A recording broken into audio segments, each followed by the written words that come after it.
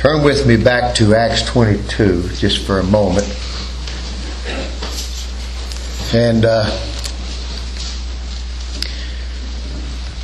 it says there in verse 12, for Ananias, when our Lord told him to go over to talk to Saul of Tarsus, he says, Lord said, he's a mean man. He's an awful man. And I've heard a lot of things about him. He says, you go. Behold, he prayeth. He said, you go. He's mine. So he went over there. And he said in verse 14, he said, the God of our fathers hath chosen thee. First thing God does, elect somebody. Second, that thou shouldest know His will. This is the will of Him, that everyone that seeth the Son hath life. He that seeth not the Son hath not life. And here's the thing. See that just one. What they just sang about. See that just one. The just for the unjust. The innocent for the guilty. The righteous for sinners. And not only that, but that you should hear His voice. Not going on to see Him, but you're going to hear Him. And then he says this, for thou shalt be His witness unto all men of what thou hast seen and heard. I want to talk about being a witness. And I can only tell what I've witnessed. What I've personally seen myself and what I've heard myself. If you've ever been set on a court in a jury and you have to get on the stand to be a witness, you can't get on there and tell what you heard me say or somebody else say. You got to know these things for yourself. So if they say, what did you see and what did you hear? And so that's what I'm going to do, and that's why Paul says, I am a witness. We bear witness to God. Our Lord Jesus Christ, after His resurrection, He says, after He told them to open the Scriptures to their understanding, He says, now you are witnesses of these things. Witnesses. And what I want to talk about is about witnessing to about 3 or 4 things this morning. But I do know that until men and women come to the conclusion in their hearts and minds that the God of this age, the God of this world, the God that most people worship and call on is not the God of the Bible. Don't even resemble Him. And until they come to that conclusion and brought there by God Himself, like Saul of Tarsus was, they'll be confused, they'll be fearful, they'll be unbelieving. And they'll make excuses for themselves. They'll make excuses for their family and friends who don't know God. They say, well, they don't believe like we do. He goes to another church and they don't preach like you do. They don't believe like we do. But I still believe he loves the Lord. I still believe he knows God. I believe he's saved. And I tell you what, there ain't but one God, one gospel, one Savior. God made it very plain, very simple. It's hard to get confused over one. And you say, well, why would you make this an issue? Because the Bible does. Look over in Acts 17. Let me show you what I'm talking about. Look in Acts 17. That's why our Lord Jesus Christ, He says, this is eternal life, that they might know Thee, the only true God, and Jesus Christ, whom Thou hast sent. And look what happens here now. Paul in verse 22. Now he's standing in this place where I mean folks are super religious. Then Paul stood in the midst of Mars Hills, that was at Areopagus, and said, Ye men of Athens, I perceive that in all things you're too superstitious. Too superstitious. Too religious. For as I passed by and beheld your devotions, and the margin says the gods that you worship. These fellows were devoted people. People get up and talk about, I have my devotions. I have this time set apart for my devotions, and this time, and that and the other. And listen, these fellas were devout. I mean, they had their devotions. And look what it says. And they found an altar. He says, when I walked around, looked all over this place, I finally come to a big old altar. And when I saw that altar, it said it had an inscription on it. To the unknown God. You go to the graveyard and everybody's got inscriptions on their tombs. Says something about it. When they say, well, we got a God, and that big old stone and an inscription, to the unknown God. And then watch what Paul says. Whom therefore you ignorantly worship. This one that's unknown, that's the one I'm going to tell you about. He said, you know all the rest of them. You know all the rest of them, but there's one you don't know. And that's the God of the Bible. I'm going to tell you about Him. And then look what He said about Him. God that made the world and all things therein, seeing He's Lord of heaven and earth. He don't dwell in these temples you got built up here. He don't dwell in this great old big temple where all you fellows gather and bow down before your idols. Neither is worship with the works of men's hands, as though He needed anything. Does He need anything? Seeing He's the one that gives life. He's the one that gives breath. He's the one that gives all things. And just in case you think you're better than anybody else, just in case you think you're more righteous, more dedicated, more committed, and no more than anybody else, He's made one blood out of one man all nations of men to dwell on the earth. And He determined the bounds of their habitation. He's determined where you live, where you're born, where you die, before you ever got into this world. And on He says, He said, for in Him we live, move, and have our being. Now that's what I want to talk about. I want to be a witness. That's why I make an issue of these things. Now I tell you what, beloved, I bless lots of days. I bless today. My cup runs over today. God's been good. Oh, God's been so good to me. But I tell you, one day I bless above all other days. That's the day that God in His sovereign mercy opened my heart to believe the gospel, to trust the Lord Jesus Christ with my heart and my soul and my whole being. And I bless God that He raised up a man who knew that gospel and preached it fearfully, fearlessly, faithfully, graciously, and lovingly and powerfully. But I'm telling you what, I'm going to make a distinction. They had this altar to the unknown God. Let me say a few things here. They say the God of today, He loves everybody. Oh, God loves everybody. And just in case, they afraid of offending somebody, they say, but I do too. But does the God of the Bible love everybody? Does the God of the Bible love everybody? The God of today is trying to save somebody, even everybody, and will save them if they will just let Him. Is this the God of the Bible? And the God of today saves men at the permission of their will. He has to wait on them to choose. They say, God will if you will. Does the God of the Bible have to wait for men's will to agree with His will? The God of today won't punish men's sin, won't punish sin. Everybody, it turns out to be a good man when they die. Everybody turns out to be the best fellow that ever drawed a breath when they die. Though they live like hell and meaner than Satan himself. Mistreated their wife, their children, and their dogs. But God won't punish their sin and they can't go to hell. But will the God of the Bible punish sin? The God of today is trying His best to control things. Control things.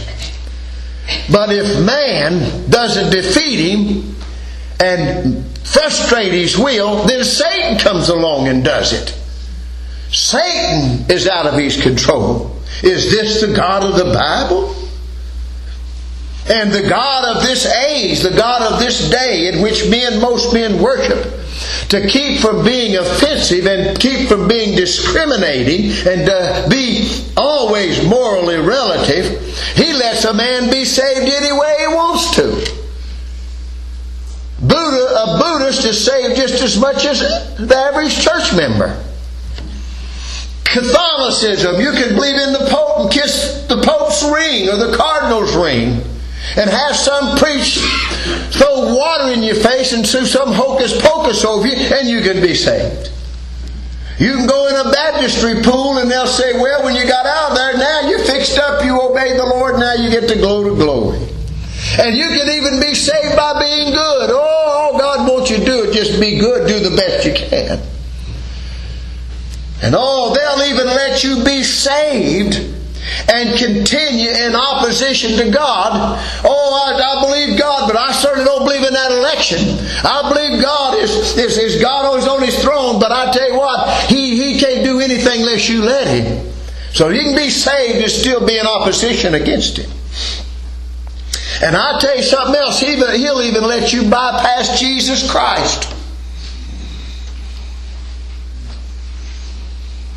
As long as you make a profession on their altar. Oh my. And they say that I've heard so many people say this, I do not believe that God would make only one way to get there. There has to be lots of ways to get there, because God is too good. God is too loving. God is too merciful. He's a chameleon. He'll be all things to all men. Is this the God of the Bible? Is this the God that Paul described? The God of today is a pitiful, frustrated, defeated, as Henry used to call him, a peanut God. Defeated and despicable creature who has no will, who has no power, who has no rights. And he'll just get weaker and weaker and more pitiful. For he's the creation of men's minds. And man always makes his God less than himself. Less than himself. But is that the God of the Bible? God said in Psalm 50:21, He says, did you think I was altogether somebody like you? Did you really think I was like you? They, being vain in their imaginations, they've had this conception of God, and Paul said they're fools. Fools for that. And but let me tell you something. No human mind or no imagination could have conceived the God of this blessed book. Couldn't have done it, The Scripture said He's past finding out. How unsearchable are His judgment and His wisdom. And it says the heaven of heavens can't contain Him. It says He just speaks and it's done, and He commands and it stands fast. He said He works all things after the counsel of His own will. He's asked Job, where was you, Job, when I put the stars in the heavens? Where was you, Job, when I put the broad frost on the ground? Where was you, Job, when I put the gold in the ground? Where was you, Job, when I put the silver in the rocks? Where was you, Job, when I put the whale in the middle of the sea? Where was you? And old Job said, oh boy, I thought I knew something about you, but I'm going to do this right now. And and I tell you what, and they certainly couldn't have conceived of Him this way. A just God and a Savior at the same time. And you know the heavens can't contain Him, and yet He chooses and wills and purposes to come down and dwell in His people and dwell in their hearts by faith. Oh my. And you know what? We have to be taught of Him, or we wouldn't know that. And if a man is confused about which God is right, then he don't know God. He don't know God. And let me tell you one more time, just some things that I've seen myself. that I've seen and I bear witness to. And I would love to bear witness to this every time I get an opportunity. I'd love to go to one of these places that fill up thousands of people, and this is what I'd bear witness to. This is what I'd bear witness to. That I've seen God and I've heard His voice. That's what he said about Paul. Said, the Lord hath chosen you that you might see that just one.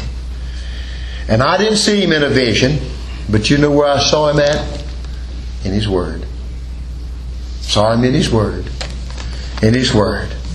And listen, and He has attributes, and I saw this, and I bear witness to this, that I saw that He has attributes, qualities that only belong to Him and nobody else in this universe. Huh? Look over in Psalm 115, just a minute. You know, I could quote this, and we've quoted this so many times over the years. Psalm 115. You know, He's the high and lofty one who inhabits eternity. And it says, I am the Lord, and I change not. Everything else changes. The seasons changes. We change. Presidents change. Time change. Life changes. Life comes and life goes. Everything changes. But you know there's one thing that's constant in this world. That's God. Always the same. Never changes. And look what He said here in Psalm 115. Not unto us, O Lord, not unto us, but unto Thy name give glory for Thy mercy and for Thy truth's sake. Wherefore should the heathen say, where's now their God? Now there we go back. What God you worshiping now? Where's your God? And I tell you, when Paul got through preaching there on Mars Hill and he preached the resurrection, you know what they said? Let's come back, let's see what this babbler says, because he talked about a resurrection.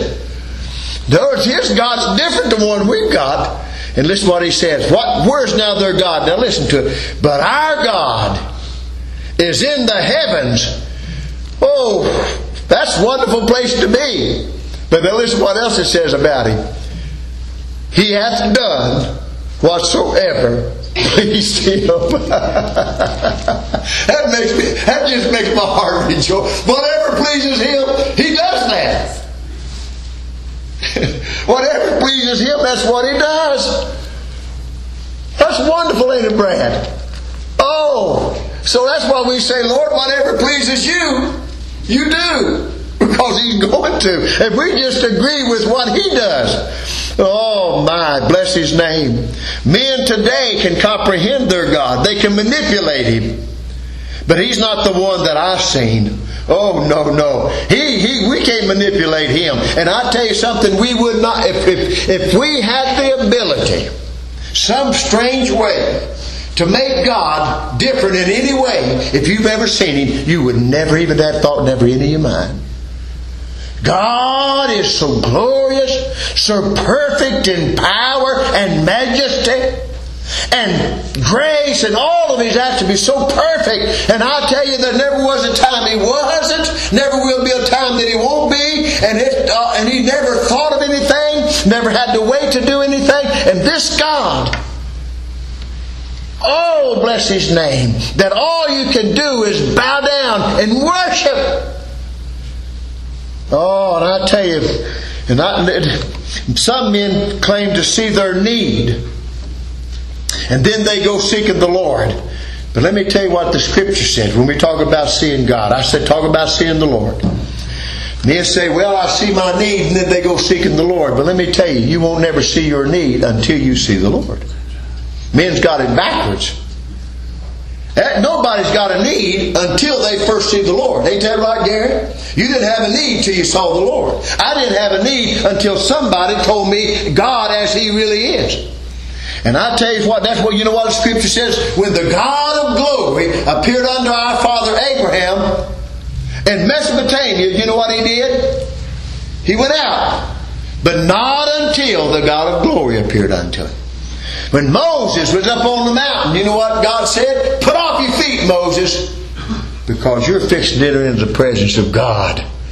And I tell you something, beloved, Isaiah, Man, you go through Isaiah 5 times. He said, whoa, whoa, whoa, whoa, whoa, whoa, whoa. And that's fundamentalist preaching. Whoa, whoa, whoa, whoa, whoa. Everybody's in trouble but me. Everybody's in trouble but us. But Isaiah the prophet, Isaiah the preacher, Isaiah, and he said, when I saw the Lord,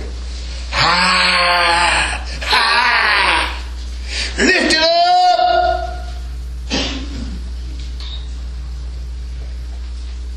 He said, I said the first thing out of his mouth instead of woe is everybody else, he cried out, woe is me! I'm the fellow that's undone. I'm the man that's unclean.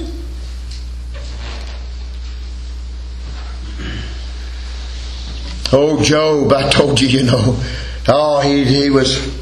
said the most wonderful things about God, and then he tried to defend himself, and God come to him. And he got down, he said, I abhor myself and I repent. Where at? In dust and ashes. Oh, Daniel says, my comeliness turned into corruption. And let me ask you if you've ever had this experience. Have you ever been out at night looking at the stars or looking at the moon and looking at the evening that God made, and you lay there and you wonder, oh my God made all this and that, and you say, how in the world can a God like that, and all this beauty and all this glory and all this quietness and all this stillness, be mindful of me, a man? How can He be mindful of me, a man? What would He even do to think about me? There He is. He goes. I read the other day that I don't know how many galaxies. Somebody said that there's millions of galaxies out there. And every single one of them's in God.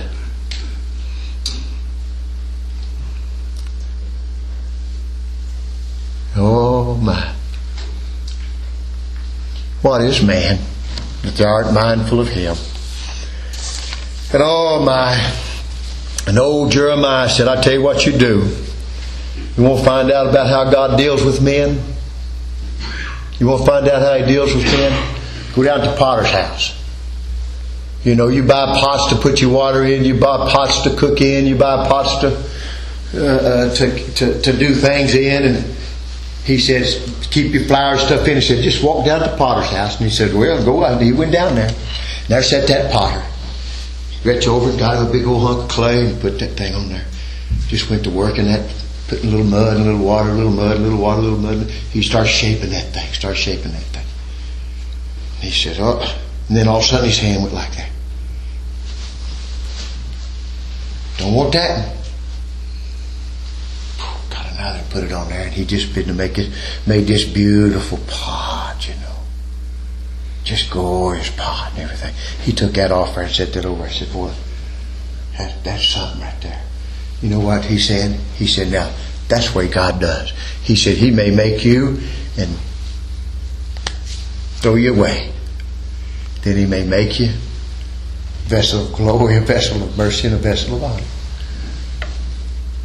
Go to the potter's house. Oh, my heart lifts up to Him, and I bless Him for that. And the first issue that has to be settled in every heart is, who is God?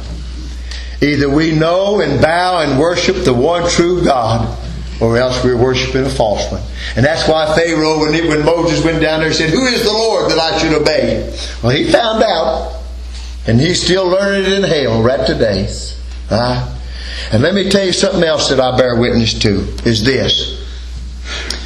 I've seen and I bear witness, and I know this from the Scriptures and from my own experience. I know really what happened in the garden. I know really what happened in the fall. Now, when I talk about the fall, you all know what I'm talking about. I'm talking about when Adam rebelled against God. What happened to him? Did he just get sick? Did he get crippled where he has to walk hobbled? Did he get deaf in one ear and blind in one eye and he can still get around good? Well, the Scripture says that he died. When we were dead in trespasses and sins.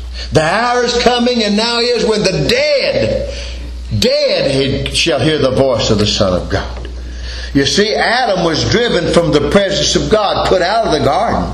And when that happened, he lost the way to God. He could not get back to God. He could not go back to God. He couldn't turn around and say, now I'm going to walk back in the garden and I'm going to walk up to God and I'm going to say, now, if you'll let me, I'll just, if you'll, I'll come right. He couldn't go back in the presence of God. He lost the truth of God. He could not, when he walked out there, he couldn't tell you the truth about God. He lost the truth of it. And he believed the devil's lie. And he lost the life of God. The very life of God was pulled out of him. And I tell you, he lost his righteousness. And let me tell you something. Not only did he lose his righteousness, but he lost all knowledge of what righteousness is and how it's attained. Let me ask you this. Why is man the way he is? Why is man so sinful, so depraved, so wicked? And let me ask you this. Why is man so self-righteous? When we think about desperately wicked, we talk about drinking, cussing, running women, and going to bars, and just doing all kinds of stuff. But Adam did not do any of those things. There was not a woman for him to lust after. He had the beautifulest woman that God ever made. He dwelt in paradise. There wasn't nothing for him to drink but water.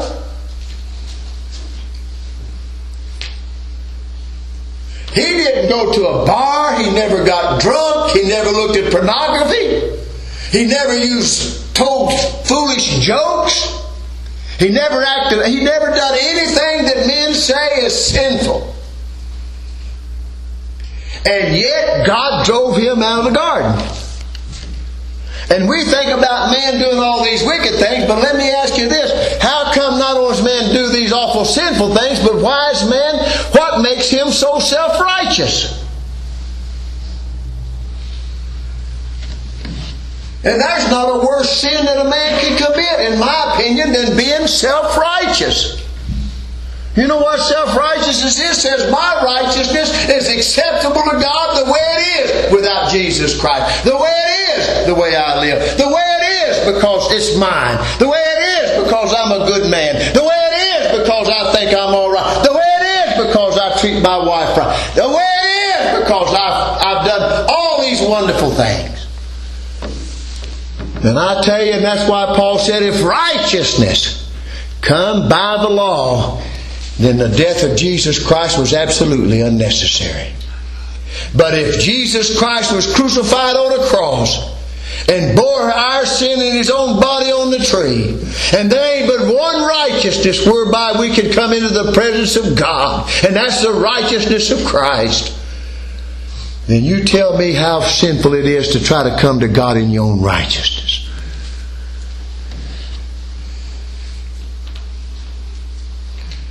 Man alive, you just go ahead and get in your septic tank.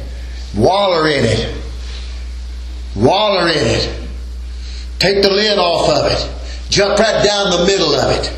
Waller in it. And then come out of it.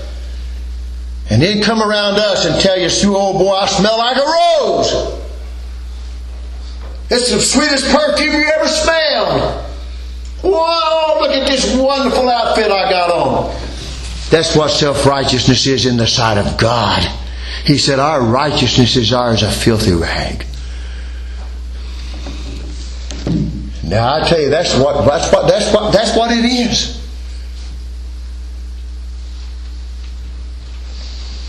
Oh, yes. Sin's not just something we do with our hands, not something we do with action, but it's a nature. It's a principle that we have. It's a state of the will. And that's why, our Lord says, you will not come to me. Why will not men come to the Creator?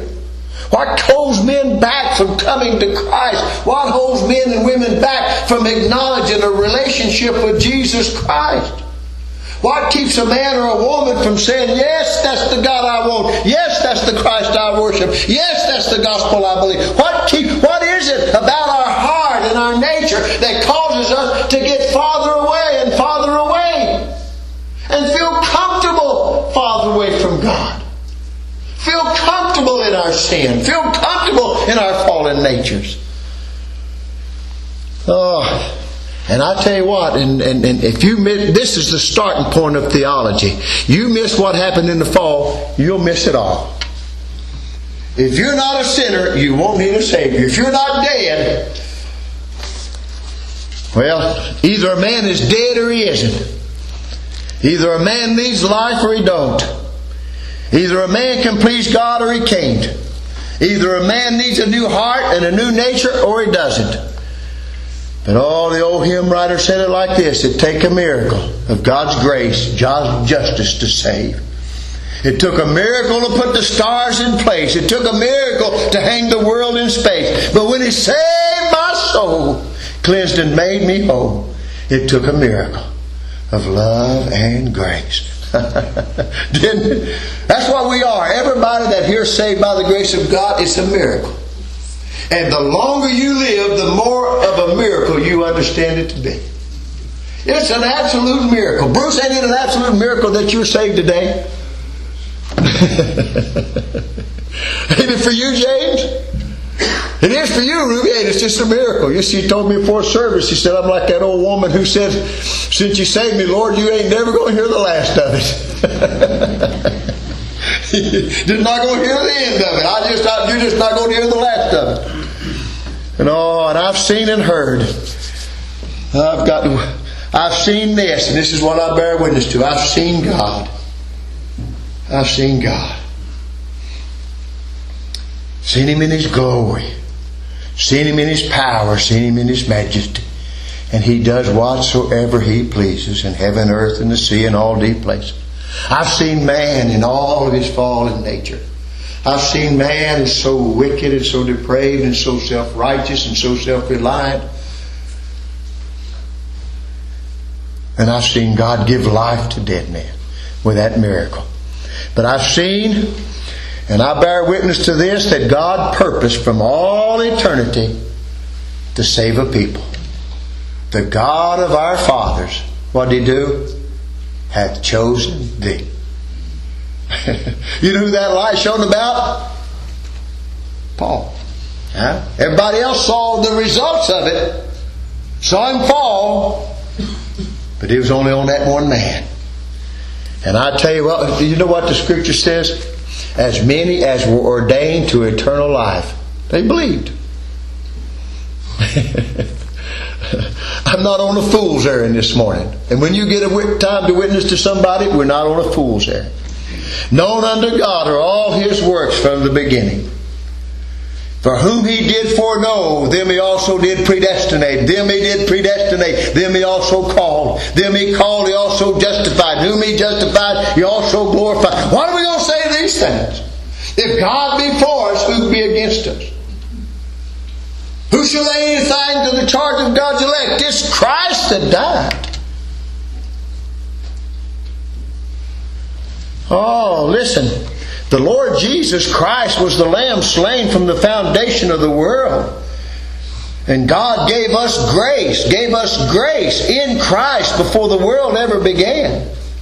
Before God ever created the world, Christ stood as that Lamb slain. And He made this world, and the design of it was to make a new creation. And when He created man in his fallen state, the reason He created man was to bring glory to the praise of His grace in making new creatures in Christ. And He did that and gave us grace before He ever started the world.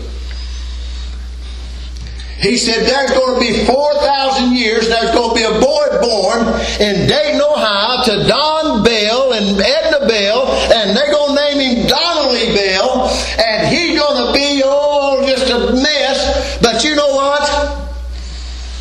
I gave him grace before he ever was. I didn't give it to his daddy. I didn't give it to his mom. I didn't give it to his granddaddy. I didn't give it to his brother. I didn't give it to his sister. I gave it to him.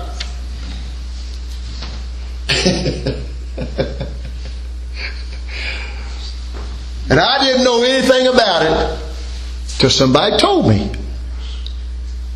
That was good news when I heard it. Oh, that's good news. Oh my.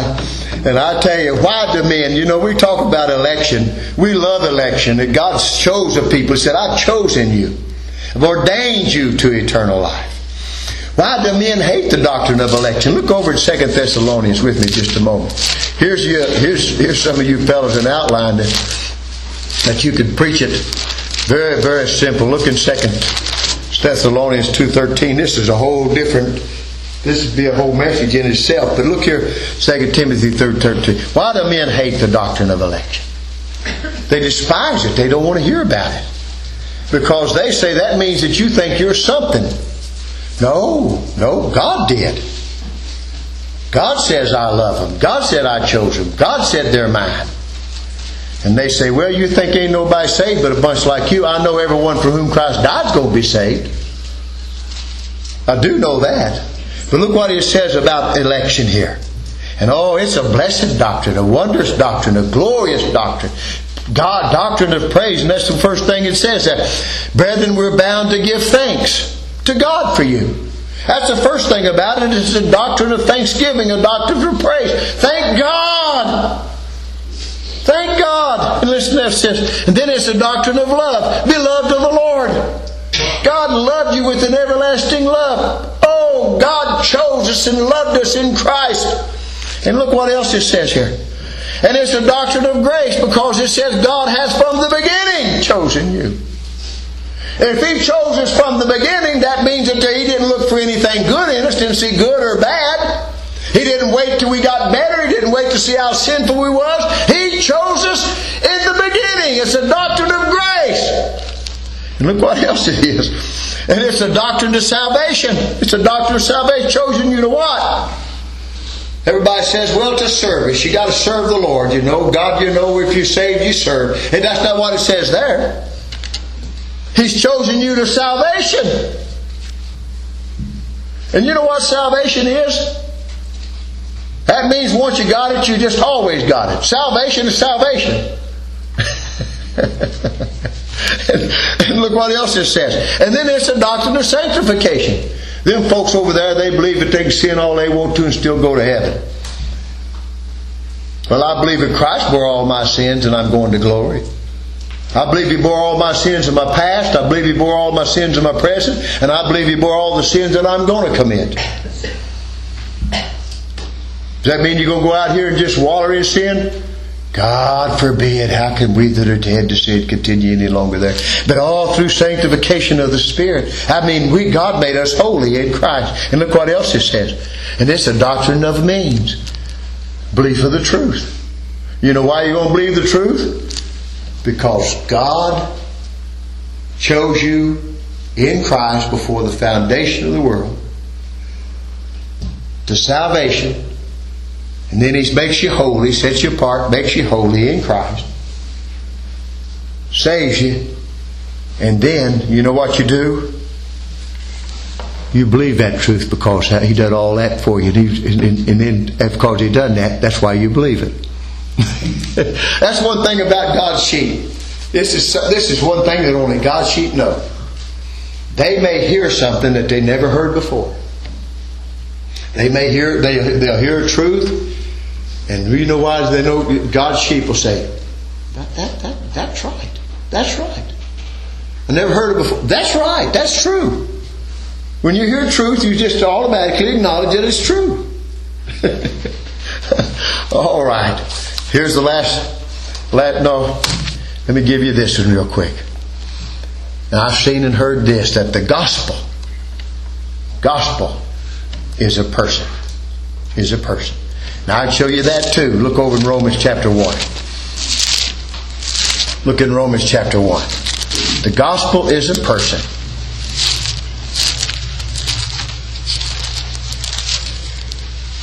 And you know, I'm preaching the gospel. I'm using words.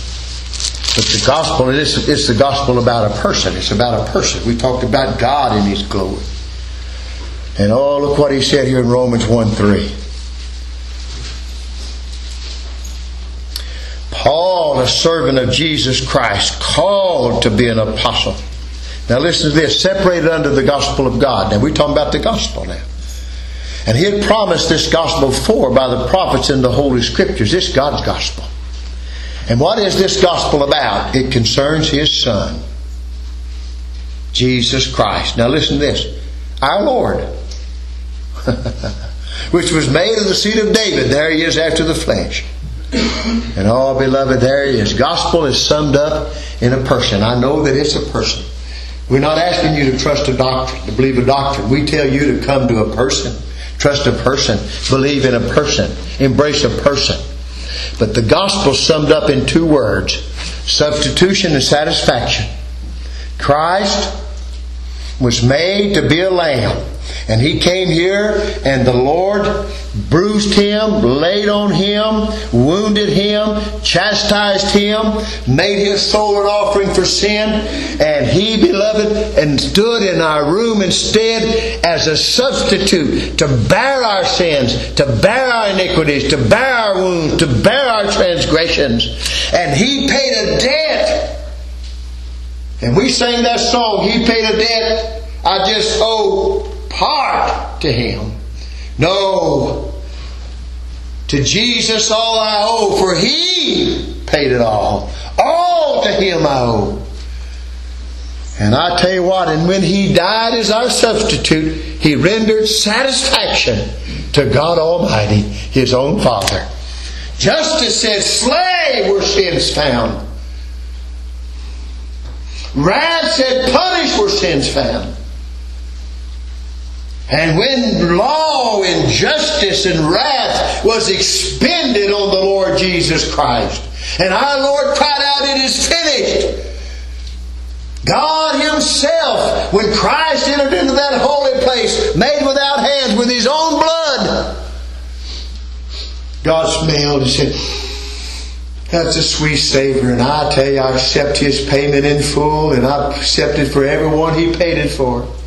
And God saw the travail of His soul and was satisfied. And I tell you, there's 3 people satisfied. God the Father was satisfied. He ain't looking for nothing else. Not another sacrifice.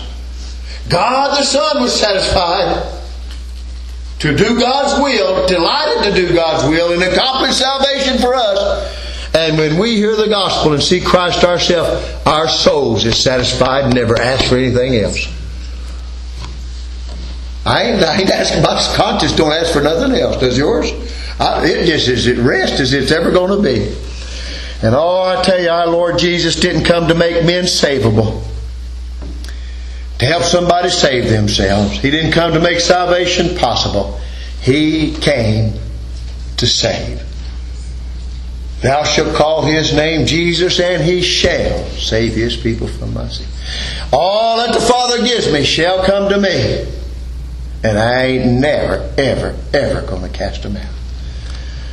And bless His name. And you know what I am? I heard old Henry Mahan say this one time. He's got a message on it. Y'all look it up on Sermon Audio. On the trail of God's sheep. That's a good name. That's what I am. I'm on the trail of God's sheep. I don't know who they are, don't know where they are, don't know what they look like, but I do know that when I run across one of them, them ears perk up that way. You know, there may be a goat come through every once in a while, and he won't hang around because he got too many butts. You know, he butt this, but I don't believe that, but I don't believe it, I don't believe, but. We don't want no but. Our ears perk up and say, woo-wee, listen, I hear my shepherd's voice. And he says, oh, lay down here beside this green pasture. Drink that still water. Oh, come in here in my fold. I'll take care of you. Oh, bless His name. And last of all, this is the last thing. I have seen and I bear witness to the means God is pleased to use and to call these people out for His glory. And you know what it is? It's the gospel. What I've preached this morning. That's the means that God uses to call out His people for His glory. It pleased God by the foolishness of preaching to save them that believe. Save them that believe. Every good and perfect gift cometh down from the Father of lights, in whom is no variableness or shadowness of turning. And by His own will begat He us gave us life, put His seed in us. You know, when you look at a genealogy, it says, so-and-so begat so-and-so begat so-and-so begat so-and-so begat so-and-so. You and Steve begat those 2 children sitting there by you. Ruby there sits 2 of your daughters. You and Ed begat them. Well, that's what God does. He comes and puts His seed in our heart, and He begats us. We're born again, not by corruptible seed, but incorruptible, by the Word of God which liveth and abideth forever. And you know what happens to people that's forgotten? They have to be born. And that's what happens. Being born again. And you know the first thing we start doing? We start crying out. We start crying out. Start crying out. Oh, listen. I witnessed this morning. Did you agree with my witness? I was on the stand. Did y'all agree with my witness? If you was in a courtroom and you say, I believe everything that fellow said, so I'm going to, whatever he said and says needs to be done, that's what I'm going to do. Oh, what a gospel. What a wonderful Savior is Jesus my Lord. What a wonderful Savior to me. He hideth my soul in the cleft of the rock.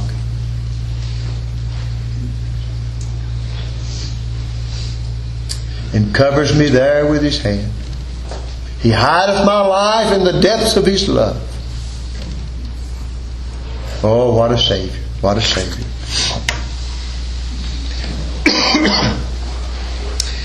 Our Father, in the blessed, blessed name of our Lord Jesus Christ. The gospel just fills us up, overwhelms us, makes us adore You and worship You, bow in our hearts before You. Thankful, thankful, thankful hearts that You made Yourself known to us.